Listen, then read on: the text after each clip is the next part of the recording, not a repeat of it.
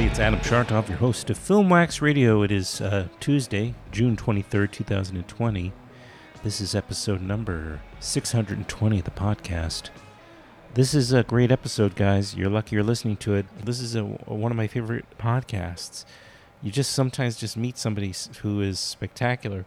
You get your feeling about it from the work they do, or where, you know, if you've seen them, you just get this guy, or whoever it is. You know, it's like you just get a sense of this is somebody I gotta kind of try to connect with. And it sometimes works.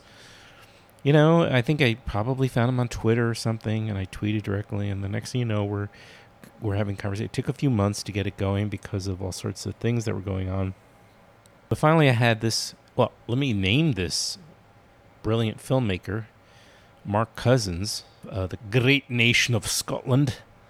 I apologize already for doing that.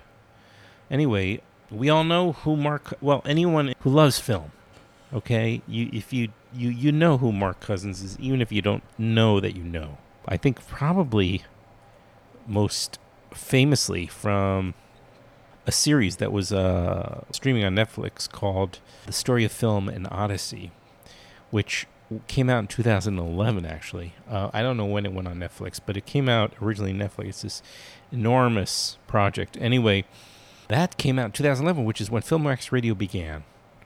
Far more recently, I saw his film, The Eyes of Orson Welles, which I just, again, I just thought, who is this guy? So we fell in touch over Twitter, I think, I'm pretty sure. Which is lovely, because that's, you know, then you bypass, I don't know, it's direct, you know. And I was so thrilled, you know, I was so enthralled by his work as well as his voice and his narrative style. Let me play you a moment of what I'm talking about here. This is because when he's on the podcast, he's not going to perform like he does. Anyway, this is a little clip from The Story of Film and Odyssey, and by the way, this is a very, very prolific filmmaker. I ended up seeing a number of his films, including Women Make Film, A Story of Children in Film. What else did I see? I Am Belfast. One or two others. It's worth watching. Mark Cousins is really quite a storyteller, quite a unique mind. But here's a little clip of what I'm talking about. With all its talk of box office, the film business would have us believe that money drives movies.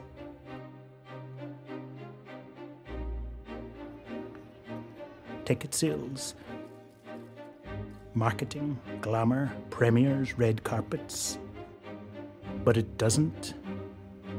Money doesn't drive cinema. The money men don't know the secrets of the human heart or the brilliance of the medium of film. But if money doesn't drive movies, what does? It's images and ideas that excite us, not money or showbiz. But if the business people don't control film, who does? Who knows how to get inside your head? David Lynch does. And Baz Luhrmann does. And, in a different way, Samira Makhmalbaf does. The Story of Film and Odyssey is a global road movie to find the innovators, the people and films that give life to this sublime, ineffable art form, cinema. Fasten your seatbelts, it's going to be a bumpy ride. You can see what I'm saying. So here we go. We're going to talk to Mark Cousins. This is a case where we did this on Zoom. It was early on in the COVID quarantine experience. This was a month after I lost my father, so I was still kind of reeling from that, and I was in a very vulnerable place. So he just, I don't know if he sensed it, or maybe he didn't have to. Maybe you just have to be kind of somewhat sensitive, and you can sense that somebody is open to talking and communicating. I think he's just got a great antenna for that. Anyway, I'm not going to spend a lot of time. You can see a lot of his films in various streaming platforms, but here is a wonderful conversation that I'm very grateful for having had with the filmmaker, Mark Cousins, here on Filmwax Radio.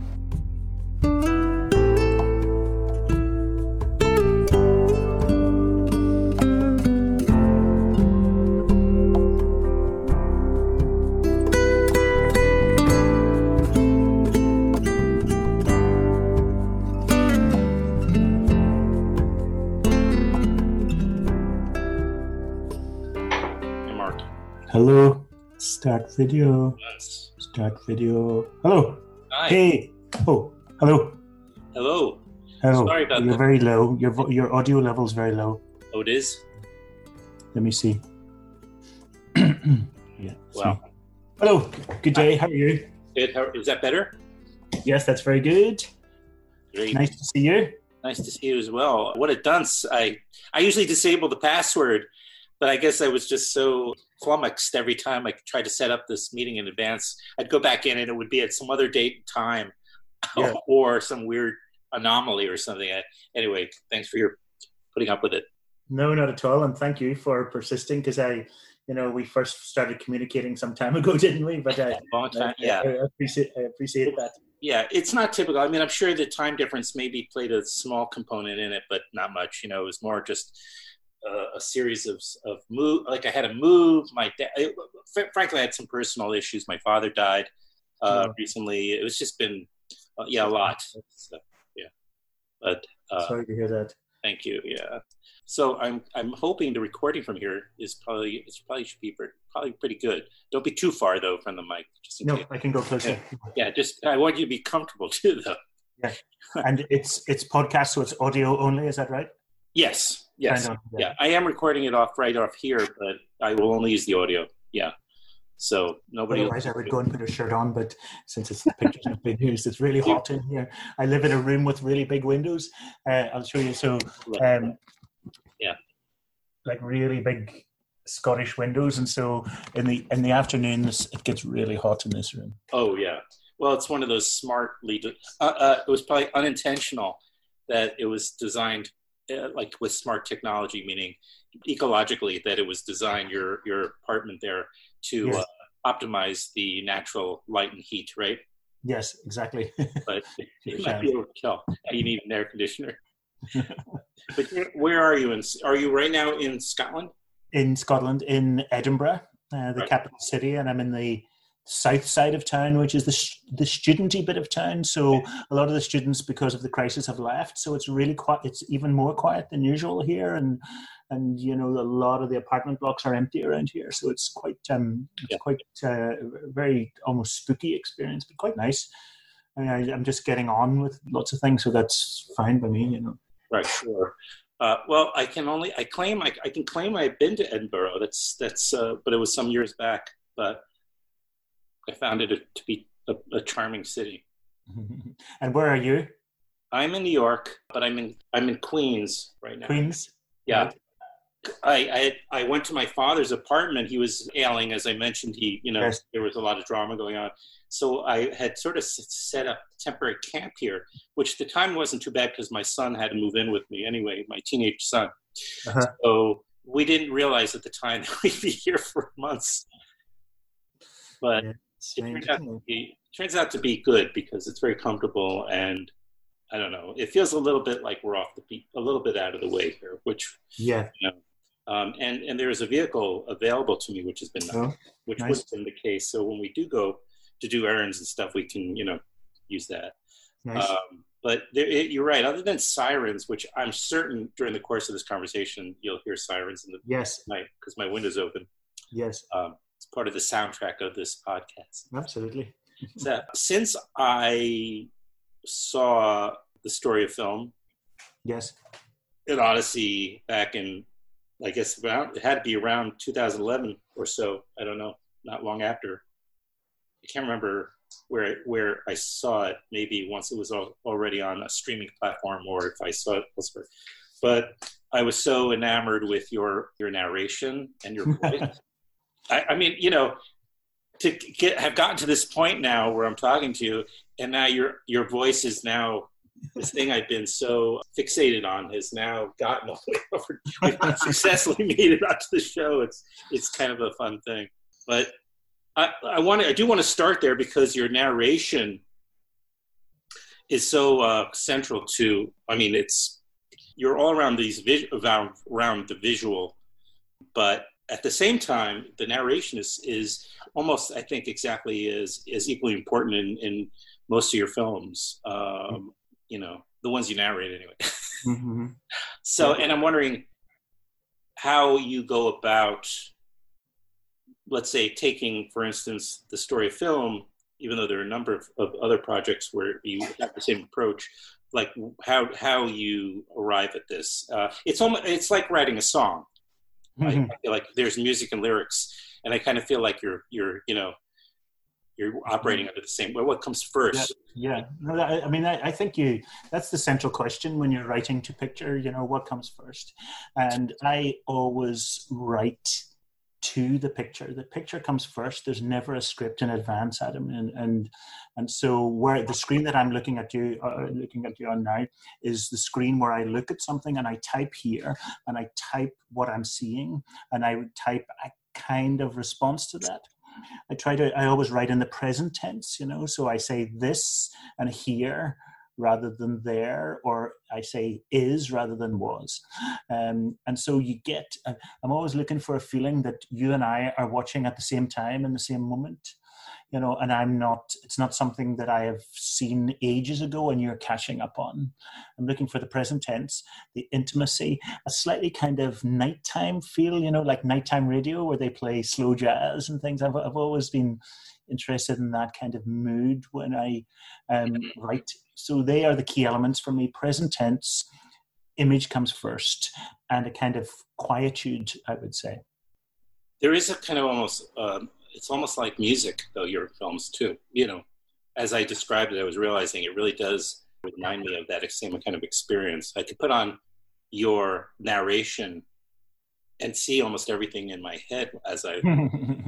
Yeah, that's nice.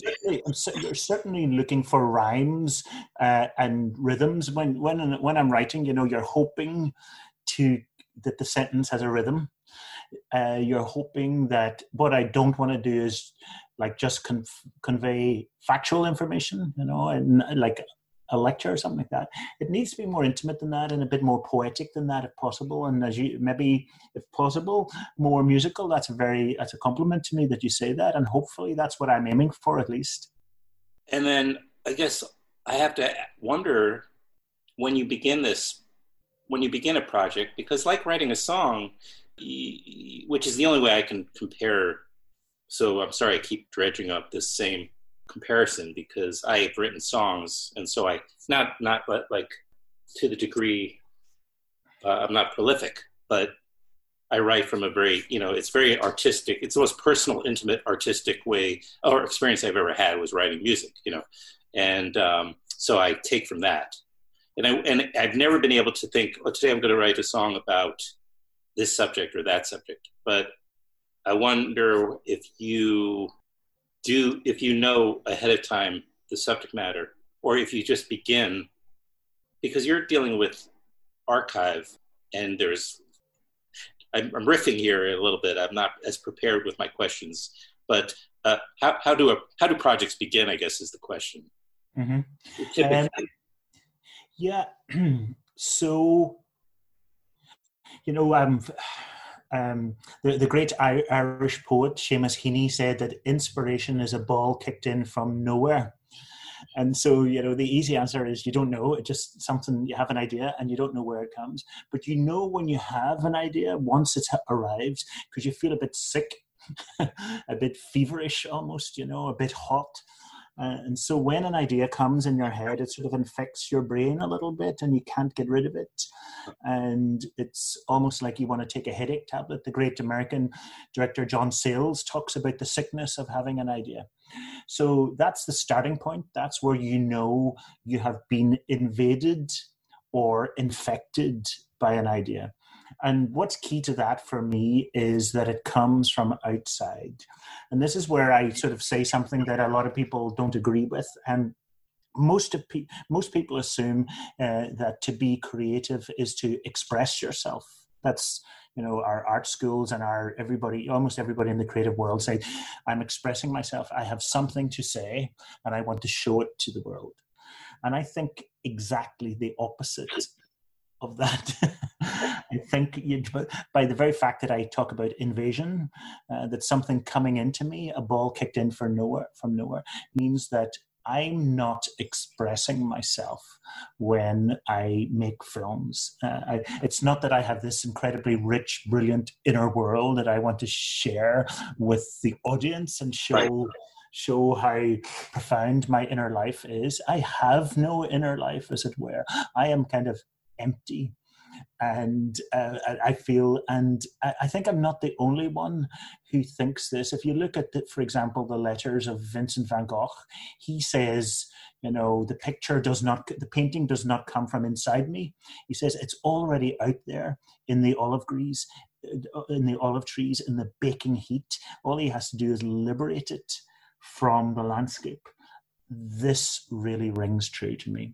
So that's a long answer to your question, but it's basically to say that the idea comes from outside and I become a kind of a stenographer, or I write down the idea, but I do not generate it. The world generates it. The world is incredibly rich and brilliant and scary and terrible, as we know at the moment in the current crisis. None of us, I certainly could not have invented this new atmosphere, this new thematics, this new Greek tragedy in which we are existing.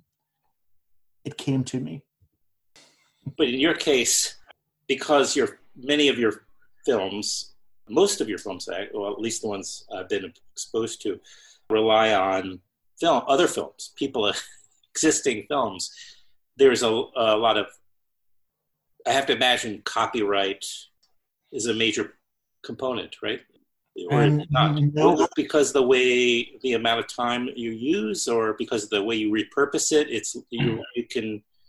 you're allowed to do this without. Yeah, I've made films about lots of things. I made films about Holocaust denial and the first Gulf War and lots of things.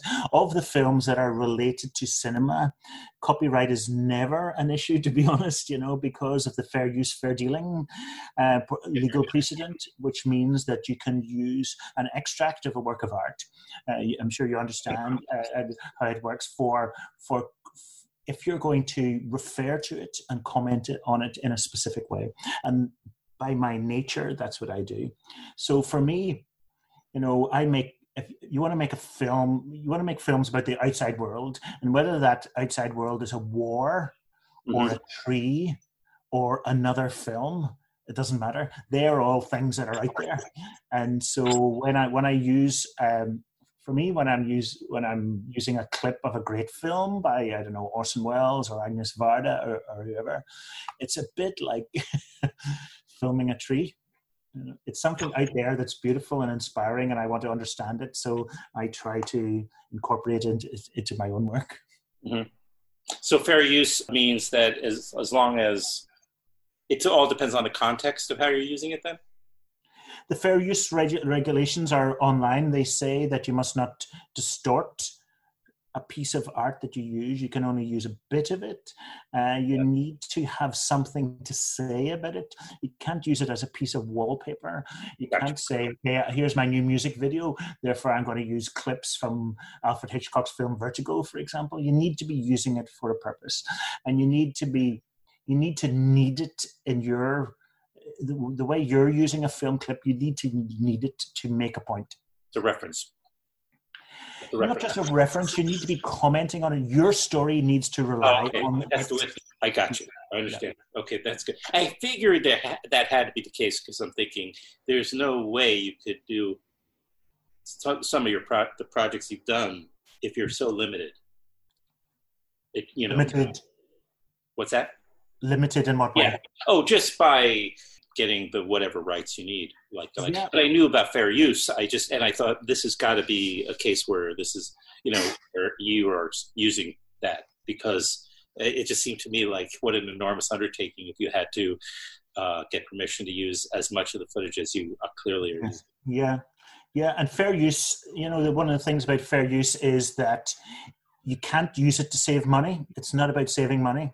Right. It's about intellectual liberty and creative liberty. As a filmmaker, can you hear there's an ambulance outside my window? I don't know if you can hear it, but I hope it comes by here later. That'd be pretty neat. You're going to get one in Queens, and I'm going to get one here in Scotland. So fair use. If somebody wants to use a film clip and they use fair use just to save money, then you're not allowed to do that. So it has to be to take an extract from a film and turn it into something else in your artwork, as it were. Then there's the question of your knowledge. I was watching, for instance, A Story of Children in film. Yes. And there's the portion of that film where it's about the various balloons. I grew up with the red balloon. I was familiar with that. Then I remember seeing the white balloon. I mean, I know because I've spent so much of my life watching cinema. And then I remember there was also, what was the name of the filmmaker who did another balloon? There's the yellow balloon, the British one. And then there's, I can't remember what, it's so long since I've watched that film, even though I made it, but I can't remember what the other balloon ones are. Yeah, but I don't want to also just say, oh, there's a balloon in a film. That's how simplistic your approach is. There's other themes going on, which is really the point of tying the films together. But, just know that's just one small example of how you're able to, in your fever dream of a film, of how you're able to bring in so many different films to draw a point, to make a point. And it's staggering how you're able to do that.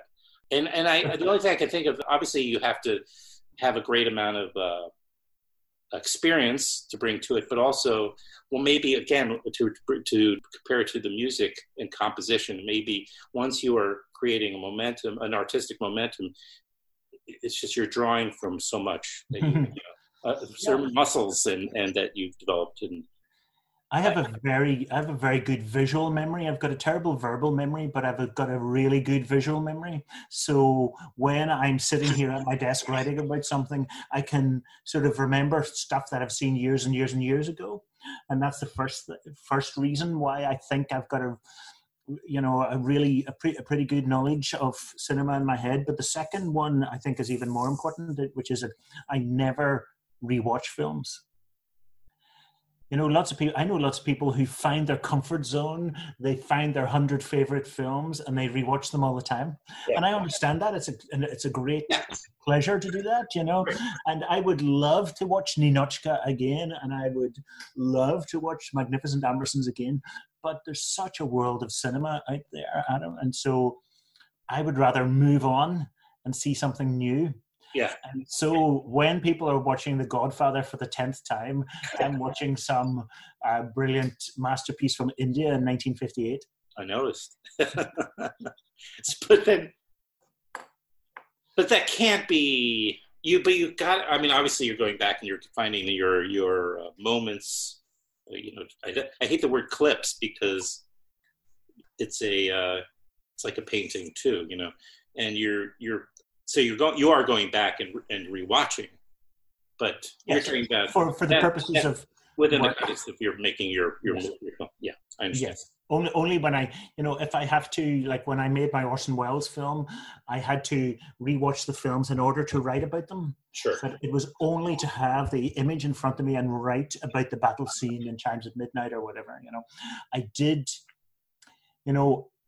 This sounds sort of arrogant almost, but I did not need to re-watch the films in order to work out what I think about them, because on the first hit, the first tasting of them, I sort of got what they were. It's a weird thing to say because in many other aspects of life, I am pretty stupid. But when it comes to watching films, I sort of seem to be able to absorb a film like a sponge.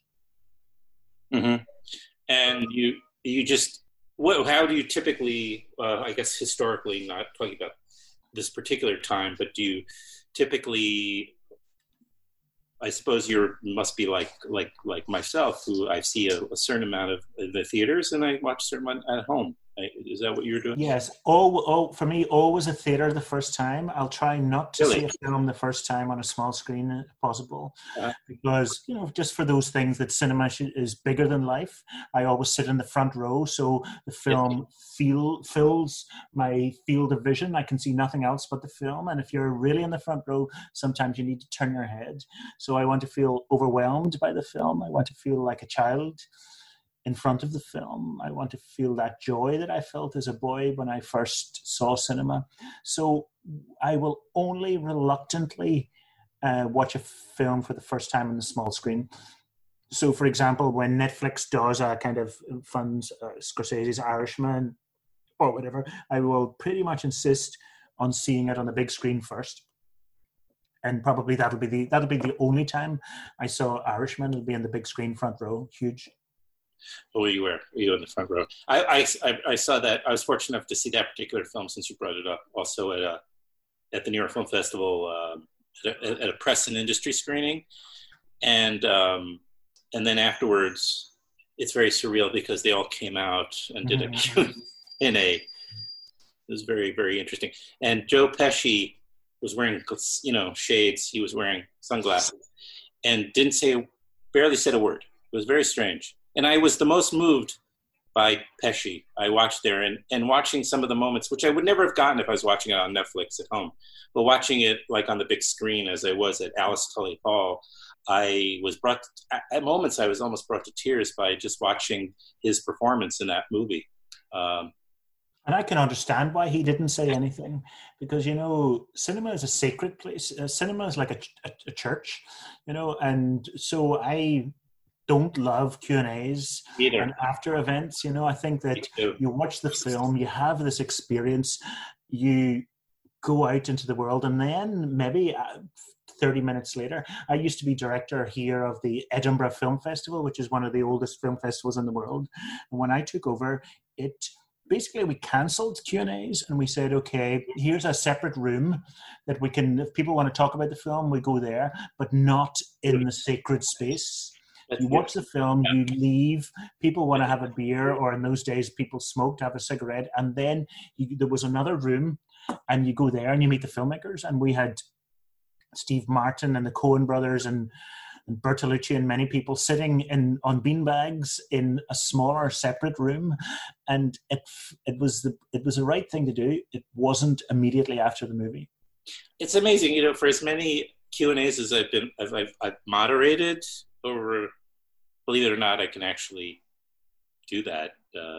I know I feel like I'm practically inarticulate with you for some reason, but I think I'm just overwhelmed by your work, But I've always felt like, even though I'm a part of the problem, in the sense that I when people ask me to moderate at their Q&As, I always say yes, especially when they pay, because it's a nice thing to be able to, when a distributor pays me to come in and do that. But I'm also saying out of the side of my mouth, man, this is not an organic thing. This is when I watched a film, I leave during Q&As often if I'm in the audience, because I don't feel I need to let it wash over me, and my thoughts. I haven't had time to form a question. I mean. Yeah. If I have one.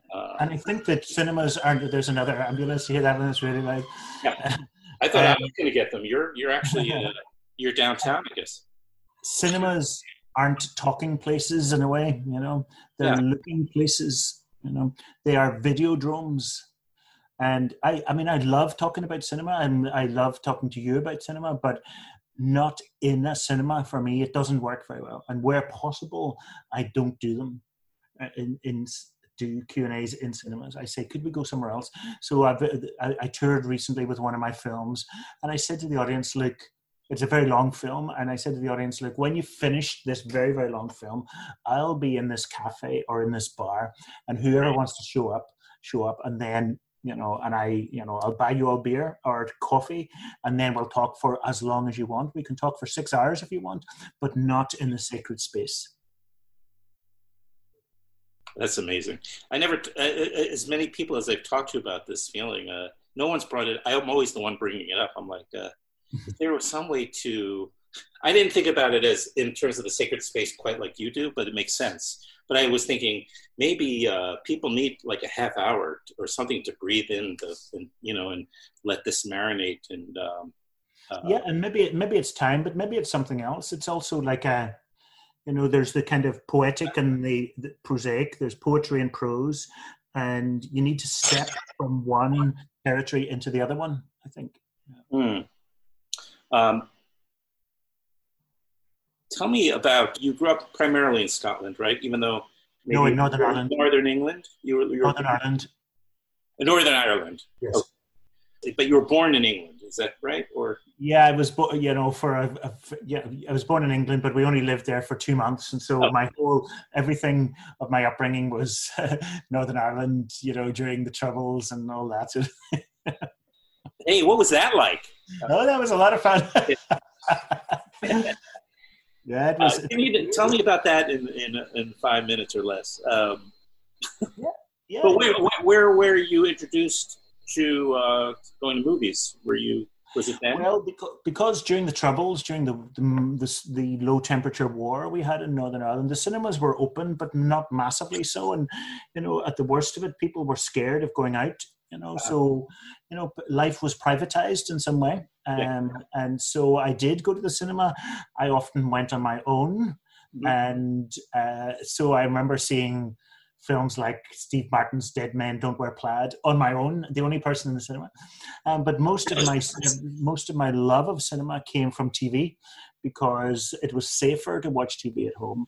And we have a very good broadcaster here in the UK, the BBC, and they would do seasons of Orson Welles films and Alfred Hitchcock films.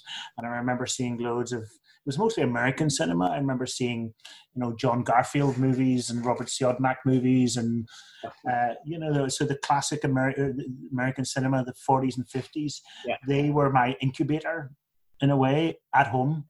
Mm-hmm. And it felt safe to be at home, but also these films were not safe. When you think of Orson Welles' Touch of Evil, do you think of that John Garfield film Force of Evil, for example? These are films about nightmare experiences and dark, gothic, racist, exploitation. And for a boy to enter that world through the safe space of my own home, it was like space travel and time travel. You're near Belfast, I guess? Yeah. Is that where you were? Yeah. Mm-hmm. I got that from, of course, your 2015 film, I Am Belfast. So interesting, you're attracted to films that kept you out of a comfort zone. Yes, very much so. I think that's one of the things about cinema and young people as well. When you're 12, 13, 14, 15, 16, you want to be excited. I didn't want, to be patronized or, to given safe films. I remember I saw the film The Exorcist, for example, far too young. And that was not good. But nonetheless, it excited me. I wanted to know what was out there. Teenagers, I think, their imagination runs riot, and they want it. It's a very hungry imagination, the teenage imagination. And that was the case with me. So sitting in Belfast, I wanted to see stories of the devil like The Exorcist. I wanted to see stories of something called high school, which I'd never heard of, where people fall in love and swap clothes, which was Grease, and the tough boy becomes tender and the tender girl becomes tough. That's what I wanted to see. I wanted to see films with textures that I hardly understood. I remember seeing Calamity Jane starring Doris Day, and there was something about it. It was like silk. And only later did I understand, get it better. But these films that seemed to be, conventional stories, that they were about much more than that, and that fed my imagination. I was thinking maybe because you grew up, if you're growing around the Troubles, and there's always this suggestion of violence around the corner, or the potential for violence around the corner, then maybe anesthetizing yourself was too dangerous in a way. It's like if you're allowing yourself to kind of fall into some sort of slumber, then it's too much of a shift to come back, and maybe it's just easier to kind of keep yourself stimulated. Yeah, I think you're exactly right. When you're feeling a bit scared, you're in fight or flight mode. Your adrenaline is pumped. Yeah. And something placid or everyday is frankly boring in that circumstance. You want a hit of something. And I was lucky enough I was asked to go to Sarajevo during its terrible siege, where 10,000 people were killed. And they asked me and a number of people to go to set up a cinema there, and we set up an underground cinema during the war. And Susan Sontag went, and lots of other people went. And what we noticed is that when we set this underground cinema, and 10,000 people were killed in a relatively short amount of time, people didn't want sort of bland escapism. They wanted something much more astringent than that, And when you're alert and scared, a lot of stuff can seem bland. And I learned a lot from that. I thought even during a war, and Sarajevo was a real war, much more so than what we had in Belfast. Even during a war, people wanted art, and they wanted stories, Sure. And they wanted cinema. Mm-hmm. And that I learned an awful lot from that, so that for me, what I learned is that cinema isn't only something you do on a Friday night when you've had a hard week's work, and you just want to kick back and escape, even though it is that, and that's one of the great things about it. But also you want to feel alive, and cinema can really make you feel alive, and that aliveness of cinema is something that has never left me. When you were young and you went to the cinema, did it feed your? Obviously it fed your imagination, but were you also like when I would come out of the movie theaters, I would be in such enriched. My internal fantasy life was only stimulated and heightened when I would come out, and I would really go through this process of having to, just. Live there in my head for a while after coming out of the movie theaters. Yeah, I think going to a movie theater is you can shed all your inhibitions. You can be anybody and everybody. There are no boundaries. You can be, if you come from a poor background as I did, you can feel as if you're really rich. You can traverse class boundaries, sexual boundaries, every kind of boundaries. You can, be sitting in Queens where you are now and see a film about Paris or Stockholm or Mumbai or Cairo, and you can be there. And I think those of us who love movies like you and I do, we have this in common. No matter if we're watching a film from the other side of the world, it's not foreign to us because it speaks our language, which is the language of cinema. Mm-hmm. And I think, a slightly political aspect of this is that at a time when we've got political leaders in your country and mine and others who are trying to convince us that we're very different from our neighbors in other countries, and cinema is the opposite of that. It's really good. It's a universal language in some way, and it's really good at saying, despite the fact that I'm in Ireland or Scotland and you're in Queens or wherever, we can see films from the other side of the world and understand the other side of the world and realize that those people on the other side of the world are our brothers and sisters. And that's quite moving for me, in a time of nationalism when, our political leaders are telling us another story. Mm. Did you, what were What did your parents? What did they do? I mean, So my dad was a motor mechanic. He fixed cars, and my mum was a home help, and so working with old people in their home. Yes. Range cooking food, making the fires, etc. Mm. And when did you realize that cinema was going to be your work, your life? I was brought up Catholic. In the Catholic Church, there's this idea of the vocation. Are you going to be a priest? Are you going to be called to the priesthood? And it felt like it was my vocation. I felt as if I hadn't a choice in it. I was talking earlier about Seamus Heaney saying that a ball kicked in from nowhere. I feel that cinema chose me. Mm-hmm. I didn't choose it. And so it was watching those films on TV in my teenage years and childhood, and I felt that cinema reached out of the screen and grabbed me and said, I want you. And that sounds too violent. Let me put that another way. It put its arm around my shoulder and said, "Let me take you around the world." That's a better way of putting it. So it was a compulsion.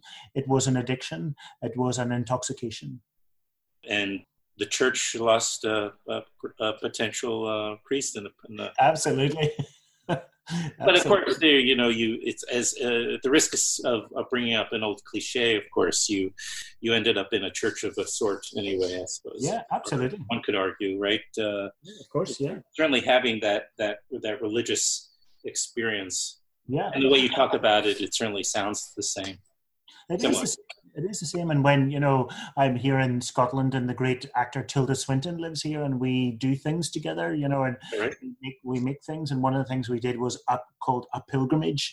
It was based on the Catholic idea of a pilgrimage, and so we took a cinema and we pulled it on wheels from the west coast of Scotland to the east coast of Scotland. Literally like a 37-ton truck that was a cinema, and it was a tow rope on our shoulders, and it was hard work. And the idea was to show we love cinema this much, we're prepared to pull it between villages and towns. So that's an explicit example where cinema was our religion. And Tilda Swinton was pulling with you. Yes, and the audience, Tilda and we had an audience of it's a small mobile cinema, so it was about, at any time, about 50 people, and we pulled. And where did you go? From the west coast of Scotland to the east coast of Scotland. Oh, okay. Now that's how many, I guess I would ask kilometers, right? I have to. Yeah, so quite a long time. I mean, we did not pull uphill because the truck was so heavy, so we only pulled on the flat. So we didn't do every mile or every kilometer, but we did, every day. We did it over 8.5 days, and every day we pulled for a good bit of the time. Try doing that here in the States, just from one coast to the other. I mean, it's interesting because I was talking to Michael Moore about I'm on the board of the Traverse City Film Festival, and so we were. I was there last summer. Yeah. Oh yeah. So we were talking about maybe trying to use a mobile cinema in some way to get out into the communities in Michigan and further afield. Mm-hmm. Well, he's done a good job of that. Yeah. At least in Traverse City, and yeah. It's interesting. He, since we're talking about the power of cinema, he feels that since he's renovated a number of theaters, and since he's created the festival, that the state has gone Democrat. Well, what is certainly true is within Traverse City, once the state cinema was built, there were a lot of derelict buildings around there, and there was a kind of domino effect. There was an outward ripple, and on Main Street in Traverse City, more buildings were refurbed and more cafes and restaurants opened, and the community benefited, and this is the cluster theory. And this is the kind of, theory of optimism. If you do something like shining and luminous in the center of somewhere, it'll kind of raise the tide and of business confidence and cultural confidence. And so that's really what happened in Traverse City. Mm-hmm. Well, we're ripe for this right now. It's going to I keep looking at this. I know you're not here in the States, but and there's so many towns and small cities like Traverse City, where for so many decades the downtown has been, in free fall economically, and Absolutely. And I feel like we're at presents an opportunity if, of course, governments will see it as such, but for downtowns to come back, and they've all have most of them have a cinema. Yeah. And I think, I'm not an American, so I don't know the answer to this, but my hunch is that the central idea of a downtown is where people meet together. Yes. Have joint experience, social and collective experiences. And one of the dangers about America is its founding myth of individualism and the frontier, and my space is different from your space, and I think that... Or it's my space. Yeah. And what's worrying about America is that if it hangs on to the founding myth of individualism, then its Detroit's and its main streets and its downtowns will continue to die. And instead of enjoying, as New Yorkers know and many parts of America know, the pleasure of the collective experience, the joint experience, we're all in this together through thick and thin, and we're in thin at the moment because of the lockdown. I think that's why America has to shift its mythology in some way and rediscover the ideas. Yeah, there's another one going right past. I hear it. Oh, I hear it.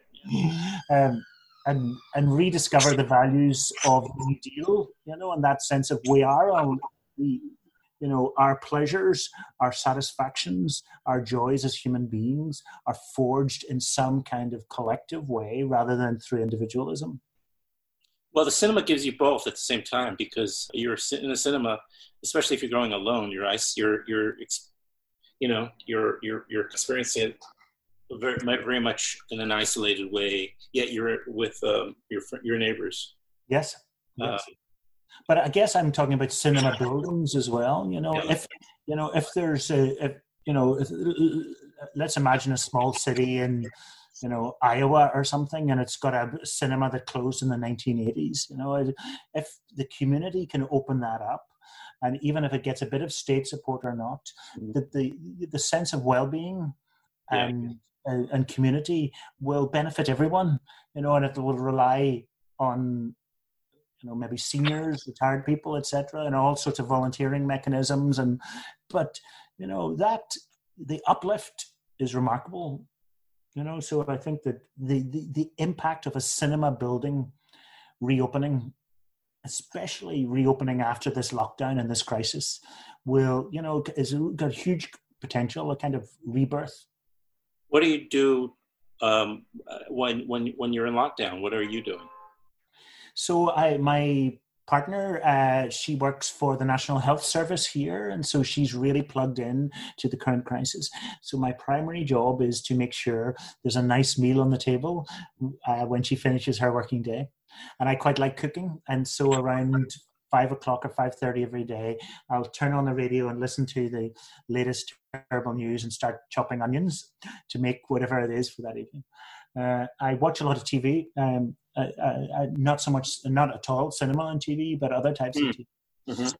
I love dancing. I have a camper van, an old 70s camper van sitting outside my apartment here, and we drove once from here to India. Wait a minute. Scotland is, I thought Scotland, well, no, you're connected to England. Yeah, so that's a long way. I don't know. That's a very, very long way. It's driving through all the European countries, all the Arabic countries into India. So a long way. So, I like the epic. I guess I can drive from here to Chile if I wanted to.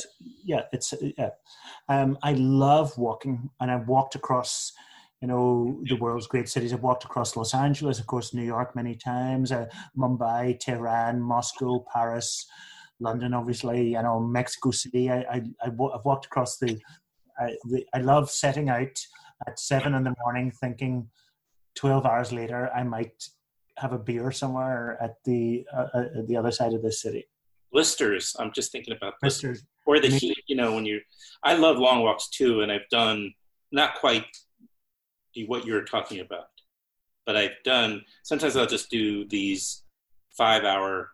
Yes. I know if I have a specific terrain, and because New York is so big and so sprawling that I always know I'm just going to see streets and buildings and people that you just never get to see. I need that time. Absolutely. I love it, especially it would be right around this time of year where I would be doing this because the weather really is just perfect for that. Absolutely. I've long intended to walk from Manhattan to JFK, and I've not done it yet. And Will Self did it, but that's on my to-do list. It has to be alone? Yes. Okay. Well, I would definitely say you'd be walking pretty close to here if you did that, but I don't know if I'll be here at that point. I have to leave soon. And then I'm sending my son who's sleeping in the next room to his mother who's in Los Angeles. And he's turning 16 in a few days, and she's coming in and getting him and taking him back to Los Angeles. And I may follow after them in a month or two, once I've settled all my father's legal issues and clearing out his place. What were you like when you were 16? Well, I know I went to the movies a lot. I was also very 16. I was very into my jazz guitar. I was taking jazz guitar from this guy named Joe Monk. My dad would drive me out every other weekend to my guitar lesson nearby in Long Island, and that was very important to me. I don't think it was in high school, right? It would have been in high school. You turned the tables on me. I was not prepared. I was starting to get a sense of myself, I think, by then. I also made a decision after being socially awkward, not believing. When I went to high school, I just decided I'm going to reinvent myself a little bit and just sort of allow myself to be fully realize myself. And I knew that I had all these things I could say and do, and that I had a personality that I wanted people to really see, and I gave myself that opportunity. Unfortunately, I went to a high school that really was open to that, so that was very important period. Why did you keep your personality hidden before that? It's that kind of Pink Floyd, brick in the wall type of thing, where I went to this big middle school and where I just hated it. I mean, I just was very unhappy. And I think I just, kind of disappeared within myself in that way, and I was not happy. But when I went to high school, I was sort of realizing that I had so much I wanted to do. And I was, fortunately, we had a very great theater program there. So it was really like, it was a lot of what people like me who were probably outcasts who came together, and we had these amazing teachers, and so it was a really positive time, actually. My high school. Has your personality remained the same since then? Yeah, I think it has. Yeah, through social media, I reconnected with some of my old high school friends over time, here and there, and yeah, it feels I feel through them. You sort of remember, they have a sense of who I was 30, 40 years ago. And, so I still, that's basically who I am, I think. I think so.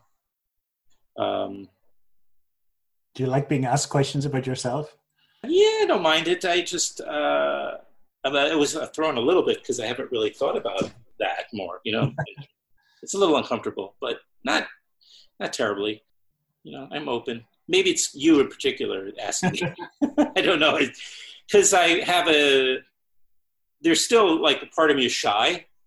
Yeah. I've learned how to perform the version of myself that's not shy, who's not shy in a way. So I think that's part of probably what I'm describing, this constant tension between the shy part of myself and the more outgoing, extroverted part of myself, the desire to be not shy, But when I'm unhappy, or, like I was in my middle school years, or when I'm with someone who is shy, let's say, I become that person again, that shy person that's there inside me. And you think shyness is a good thing to have? Sure. I think, especially for people who are trying to, be creative.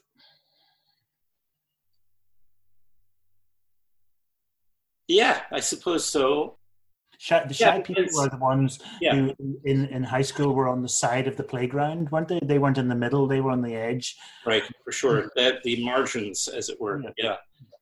And for sure. And I think if you're super extroverted, I feel like it's maybe tougher, it's harder to find that internal time that you need in order to be an artist, or creative anyway.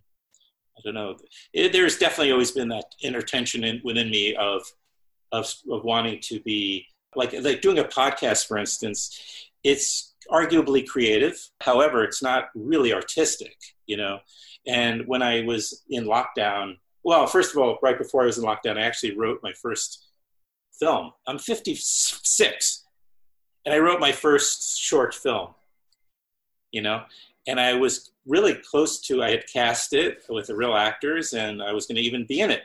I was going to direct it, and, which is now kind of on temporary hold, but I was really starting to allow myself to return to a more creative place, a more artistic place, because I feel like I've been on the, I don't know, not on the, well, I've been certainly talking to a lot of people, and it's not that I felt jealous of them. It's just more like inspired and missing this part of my self that I kind of always not allowed to flower fully or blossom, going back to the jazz guitar days where, my teacher at one point said to me, this was years after playing and, taking lessons. He said one day to me, he said, if you want to be a jazz guitar player, you can do it. You have it. You have the talent. And I didn't want to be a jazz guitarist, but him saying that to me was profound for me. It was definitely. How often are you totally happy? Oof, I don't know. And I don't remember the last time I felt that way. Really? So are we talking months or? No, I don't remember well, there are moments, but I don't feel like, are you talking about like, in general, or are you talking about just, just a pure sense of being alive? Yeah, I don't remember. There's been some level of conflict, I think, for a while, Losing my father was very painful, but I also feel like in another sense, it's been a liberating thing. My mother is in a nursing home. Has very advanced dementia, very advanced. And she had gotten the coronavirus. It got into that facility. And, I was almost thinking, man, I hope this is it for her. I hope this brings her to, her death, because, it should be fast and painless. And, but living through my parents' old age has been really difficult, and it's been going on for a while. So, yeah. It's when we get to, I'm exactly the same age as you. And so when we get to our age, I think we have to face that, don't we? The end of our parents' lives.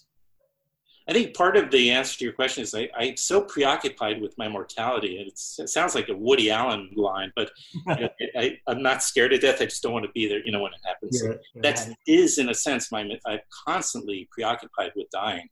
Yeah. I don't talk about it much, but I think it really is. It's not funny, because I think it really, I'm constantly doing the math in my head, like, my midlife crisis. I actually thought this is an actual documentary project, because it's a cliche. It's the midlife crisis, the guy who leaves his marriage, who buys his sports car, right? Gets the trophy girlfriend or what have you. But when you're truly preoccupied with how much time you have left and how all of your decisions were made by some irresponsible idiot version of yourself when you were much younger. And, you just went with it rather than realized much more for yourself or whatever. I just feel, so I went through this really long period where it really was, a wreck, because I realized I have to live with a lot of the decisions I've made, That was a troubling period, But I guess what I've been doing slowly is realizing, well, perhaps, but there's also still time there's so much more to do. You do emerge from that period and you realize, well, I can make this film. I can now I can, I picked up the guitar again and been playing, and it's been really joyful, I mentioned earlier chopping onions. Yes. That moment of the day where I can give myself permission to stop working and step away from the edit suite or step away from the script that I'm writing and go and put on the radio. And we've got a great radio station here called Six Music that I watch, and chop onions and pour myself a glass of wine. And it's just, a kind of joyful moment for me, because I think I've done the best I can do. A day is an amazing thing, and it's a unit of our lives. We don't know how many we'll have, but that threshold moment where I can move from act 2 of the day into act 3 of the day by chopping onions. Yeah. Yeah.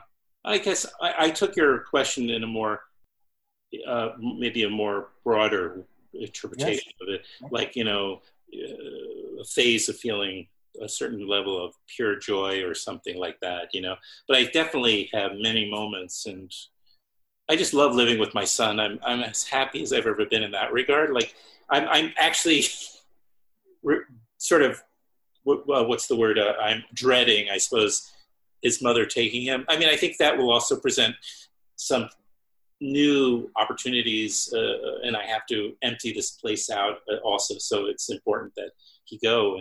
But just this period has been, when he does come out of that bedroom, it's really been just terrific, and I know exactly what you mean, and I feel, and also I just, in a way, I feel like I'm thriving in this period right now. I don't know what it is. I know a lot of people are suffering and all, of course, but like just that the world has slowed down, and now it's completely the world I'm making here, in a way. I'm creating all my schedule every day, and doing the work that I decide I'm going to do. And that's really tremendously satisfying. Yeah, I agree. I think that so many people are going through some terrible times, but those of us who are lucky enough to not be going through those times, there's a sort of return to a kind of almost like a pre-industrial age, even though we're talking through technology, but it's quite a lot about cooking and homework and cleaning the house and all those practical stuff, and the satisfaction. We'd forgotten the satisfactions of things. Obviously, when people have got loads of childcare issues and there are loads of people who are living at home with abusive partners and things, and all that's terrible. But if we're lucky enough not to have those stressors in our apartments and our homes, then it's really fertile. Yeah. So it's and doing this has been much more actually positive experience. That I've always thought, whenever I do the podcast, for instance, and if somebody suggests doing it remotely, it's always for me, you don't quite have the opportunity to connect, But I'm finding, maybe because of the same thing, maybe so much of things have slowed down that now I can really can be really present during these, in a way that was harder, more challenging before. Yeah. Yeah, and I think the virus has leveled everybody in a way. It's made. We've certainly got a lot in common because everybody's at home, and simple things like that has made given people a bit more empathy for each other. I hope so. Yeah, right. Yeah. I hope you're going to keep this last bit of the conversation in the podcast, will you? Yes. Good. Yeah. Absolutely. Thank you for letting me enter into your head and into your world. Thank you, Adam. It's very nice talking to you after all this time. Yeah, same here. Yeah, I'm glad it worked out that it happened to be today that this happened. And it's so perfectly quiet, except for the sirens that are going by your street. Yeah, I've had several. Yeah. Well, let's try and meet in real life when it all ends. I'm in New York quite often, so let's try and meet. I'd love that. Yes. Well, maybe a long walk would be nice. Yeah.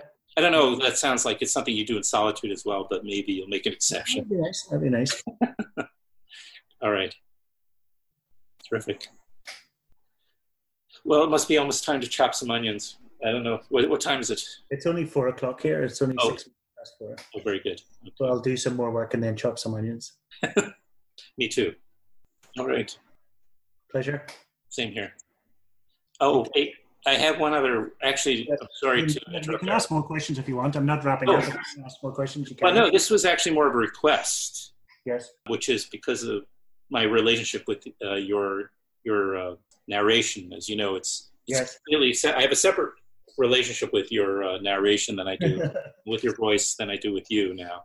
But if you could do a one of those IDs for me where you introduce my show, because it would be such a would be pleasure. What would you like me to say? Well, you can of course say anything you want, but it has to incorporate. The only rule, I guess, is that it would have to say you're listening to Filmmax Radio somewhere in there, but okay. Ready? Hi, I'm Mark Cousins. I'm in Scotland talking to Adam, and you're listening to Filmmax Radio. And we talk about cinema and passion, but then we talk about more personal stuff as well. Thank you. You're welcome. I hate to say goodbye, but I need to let you go, and we'll be in touch. Yeah. Okay. All right. Keep in touch, and we'll meet each other in real life at some point. Absolutely. Pleasure. Okay. Thanks for your time. You Love too. to talk to you. Same here. What's your son called? Jacob. Is Jacob into movies? Yeah. Not like obviously. No, he's into storytelling, but he's into he's been obviously really into his gaming. I will say that. Yeah. Cool. But he is but he's also he does a movie night with his friends every weekend, and and he does most of his movies. And I try to do a movie night with him. I have a projector too here. So nice. I try to do like a movie night with him, but he has less time for that these days. Yeah. Okay. Nice talking to you. Same here. Take care. Bye.